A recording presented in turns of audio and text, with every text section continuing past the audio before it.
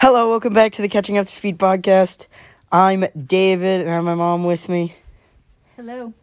And we're going to be doing the review for the 2022 season, awards, and just what's happened in the off season. So let's get into it.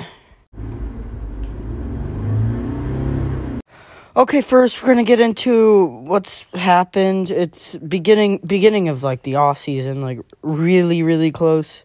Just Ferrari triggered a team principal, just silly season.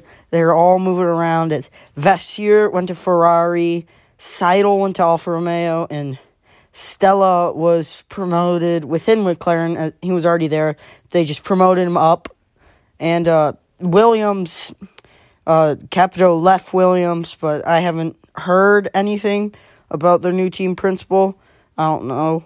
So that's about all the news. There's so far it was really interesting in the beginning. It's kind of slowed down a bit towards the end. So with Stella being promoted, does that mean he was in F2 and now he's in F1? No, he worked in the McLaren F1, but since their team principal left, they just promoted him from the position he was at up. So then they'll find someone to replace him in his position. Would they come from F2 or they just come from F1 training camp? They can find anyone, but the role Stella was in, they probably are going to promote someone senior from the team, or they're going to maybe, now I don't know if they'll take someone up from F2, they might do that, but they'll probably they could take from another team, or they could, there's academies and all with that. But most likely they'll just promote a senior person within the team to do his role. So it's their off season. So does this mean when I'm in my off season of training, even though I'm not racing, I'm still training.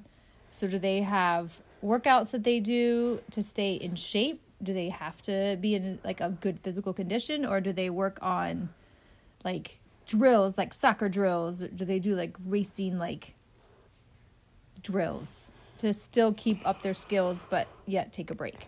Yeah, they do the simulator and all, but they do the simulator, they work out, they've got this full plan. They also have trainers and all, and they'll probably go into the thing, but they've got high quality simulators to go on that. They'll work out. They have to they'll work out everything because you can't just work out what you need. So they'll work out and they'll do everything in the off season, and because they have to stay in shape, because you can't really just hop back in an F1 car. So it's kind of like an athlete, even though they're not physically racing, they still have to. Yeah, they're always training, pretty much. All right, next.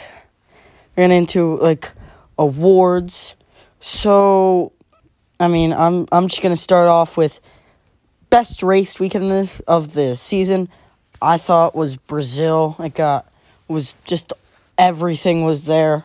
It was an exciting race, great qualifying. It's all around exciting. It's got to be the best weekend, in my opinion. But next, I said best race because the Brazil was just, the whole weekend was good, but the best race individually had to be Silverstone. It had that late drum with the safety car. Leclerc wasn't brought in, and Sainz got his first win. So it was just an all-around good race. There was a scary crash with Joe. I said Silverstone was the best race. But Brazil, by far, the whole weekend was just packed with excitement. And then I've got to go with best driver. Kind of obvious. I'm just going to put Max Verstappen. And then the best team, Red Bull. They had such a good car. It dominated everybody. It was a very good car. And just all around, they did a very nice work. The worst driver, compared to expectations. So, did they do well? If they were expected good and they did bad, they were the worst driver. it's just comparing them to their expectations. I said Daniel Ricciardo. He got a win last year and did well in Monza, and his best finish was P6 or P7. It was pretty disappointing. He had a pretty bad season.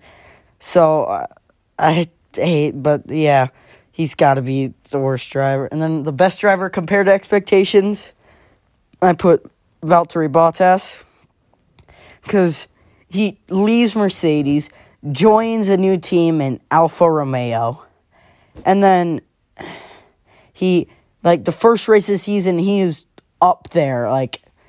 He's doing very well. I was surprised to see him doing so well, and he just was there. He made Q3, I'm pretty sure, in Brazil, I think it is. He had an amazing season, I feel like, and I didn't think I thought he would have an average season, mid-team, maybe sometimes get him points. He was up there, always next to the leaders. That's gonna wrap up the awards.